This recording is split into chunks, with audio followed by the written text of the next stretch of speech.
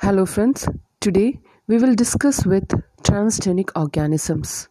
Organisms that have genetically engineered so that their chromosome contain a new gene, desired gene.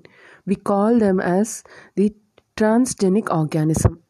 And that foreign gene we can call it as transgene.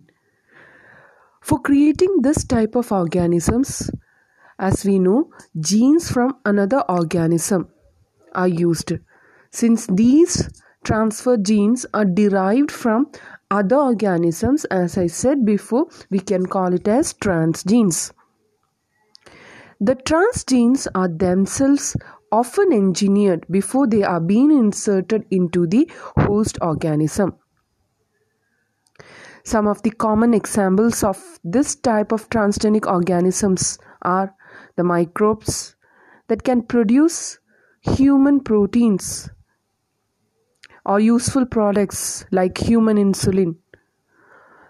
Another example of transgenic animal may be a fish, a chicken, a pig, a goat, a sheep, which can also produce protein which is of human nature, human protein. So we call such organisms which do possess a foreign gene or a desired gene from another organism.